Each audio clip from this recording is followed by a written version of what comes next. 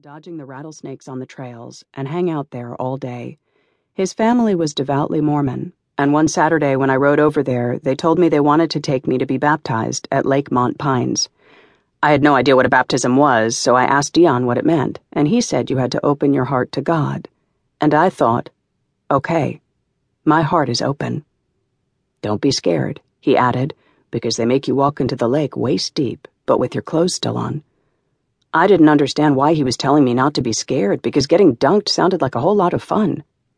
On baptism day, we walked in a line, waist deep, into the lake, as Dion said we would. The water was warm from the summer heat. While we stood there, we heard a short sermon from the Mormon church member who was officiating, and then he asked me to give my life to Jesus. He laid me back, and I got dunked in the water, and that was it. I was baptized. The entire experience was pleasant and peaceful. The only hope I had was that when I was dunked under the water, I could come up and be a different girl. I was different, in fact. I became a lot calmer. I felt like the Mormons had my back, that someone was going to save me if I died, and it was one less thing to have to think about. Anyway, the Harveys took me in after my mother's accident and prayed with me in the center of a circle every morning and every night, and I truly believe that their faith saved my mom, whose prognosis had been dire. I didn't really consider myself a true Mormon because my parents weren't, and I wasn't that interested in church-going, but I was grateful for the Harveys' love and concern. My mom remained in intensive care for 29 days. She was lucky to be alive, and she would live her new life as a slightly handicapped person, unable to do certain things. But she was still alive, and she was still my mom. And this was one of the first times in my life when I felt I was lucky. After 6 weeks with the Harveys, I went to stay with my maternal grandparents, but my grandfather died about a month later. It was brutal to come home one evening from my dad's to have a lot of people over. I asked, "Where's Grandpa?" only to have my mom bring me to my room to tell me he was in heaven.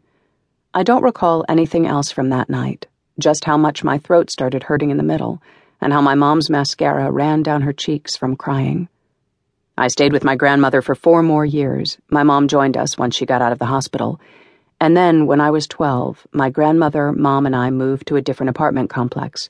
My grandmother got her own small apartment, and my mom and I got one of our own. I still spent time with my dad every other weekend, and every summer I went to stay with my paternal grandma, Stella. Grandma Stella was a real go-getter. She never let having only a 6th-grade education stop her. She became a self-made millionaire. She's my main hero in life. She taught me that if you put your mind and soul into whatever you want, you can accomplish it, no matter what your origins are. She wanted me to succeed more than anyone, and she also had the financial means to help me do whatever schooling I wanted. She always reminded me that when it came to school, she would pay for anything. I guess I'm glad she didn't know how much I actually hated school in those days. I think that would have broken her heart, because she loved telling me how smart she knew I was. Grandma Stella was born in 1919 and had to drop out of school to take care of her sisters and her mom, who had tuberculosis.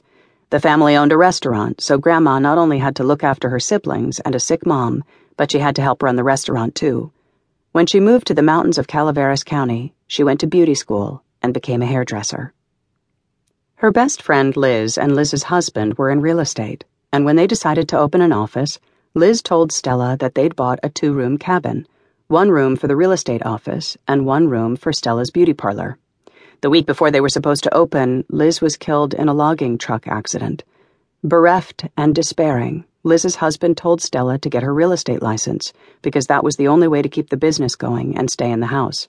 So that's what Stella did. She sold real estate for 50 years, and at her peak, she owned 10 houses herself. S.G. Truth.